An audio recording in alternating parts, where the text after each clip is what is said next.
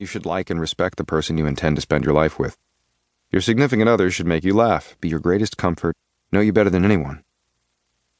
My life would be much simpler if I felt that way about Kendra. I've tried. I've looked for common ground. We don't agree about politics or religion. We don't agree about where to live, how many children to have, or how to manage money. We might be able to overcome all that if we loved each other. For months, I've done my best to foster a connection with her, but nothing has worked, and I doubt very much she's feeling it for me either. My head is telling me this engagement is a mistake. My ambition is trying not to hear it. I shoot her a direct stare. Don't you think marriage is more complicated than that? She frowns, looking somewhere between concerned and lost. I don't know. I guess we'll find out. Her phone dings and she lunges for it as if she's glad for the distraction. She flips through her messages with one hand and lifts her wine glass with the other. A good 5 minutes pass in silence. She texts her sorority sisters about someone's botched home bikini wax, Instagrams her dinner, then waves at a passing waiter she apparently dated last winter. She barely eats her meal and passes on dessert. I'm completely okay with that. I have her home by 10. Good night, Carson, she murmurs in her shadowy living room. Sleep well. I cup her shoulder and hope the physical contact stops there. With a wan smile, Kendra brushes a kiss across my cheek and escapes to her room.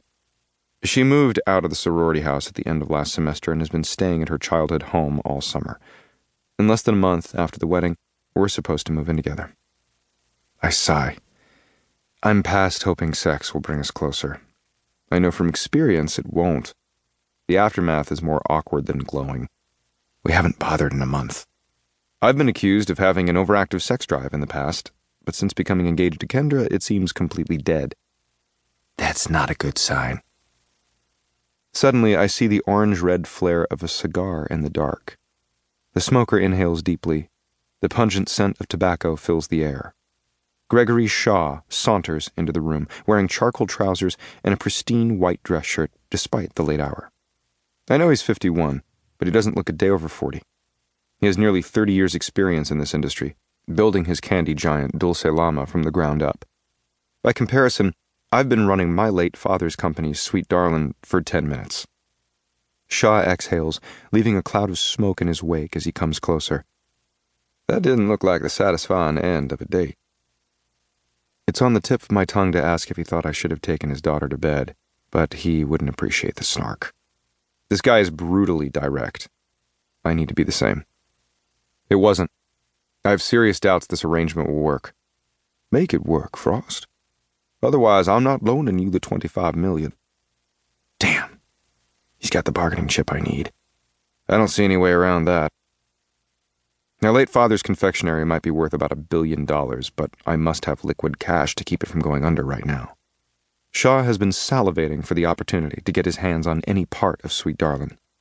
He can't control me with the 5% interest I negotiated with him in exchange for some ready cash, but over the last few months, I've come to realize that seizing power is his ultimate goal. I wish I could sever the deal we struck in my moment of fiscal weakness, but that's impossible. Still, I can't let him think I'm totally out of options. Then you're not getting any stake in my company. He laughs as he cocks his head. Let's cut to the chase. You don't want to relinquish any part of the organization, even temporarily. It bothers your considerable pride to be beholden to me, or anyone, I suspect. And you don't want to let down the old man, even if you barely knew him. I understand that. But what's the real problem? The one you're obviously having with Kendra. Isn't she a pretty girl? She's beautiful. I can't give her appearance anything but accolades. When I first clapped my eyes on her, I was patting myself on the back. $25 million and a trophy wife? Win-win. But as I've gotten to know her, I've discovered we have zero in common. I realize more each day that, as a couple, we're doomed. Isn't she kind? Very much, I nod. Funny? Not in the way he means. She's comical when she's not intending to be, and not for reasons either she or her father would like. How do I tell a man who potentially holds my future in his hands that his daughter is too immature for marriage? That I require a woman with more intellectual capabilities? That I'm too much of a serious-minded workaholic to make her anything but miserable? I can't simply blurt that our chemistry is non-existent. I've tried that already.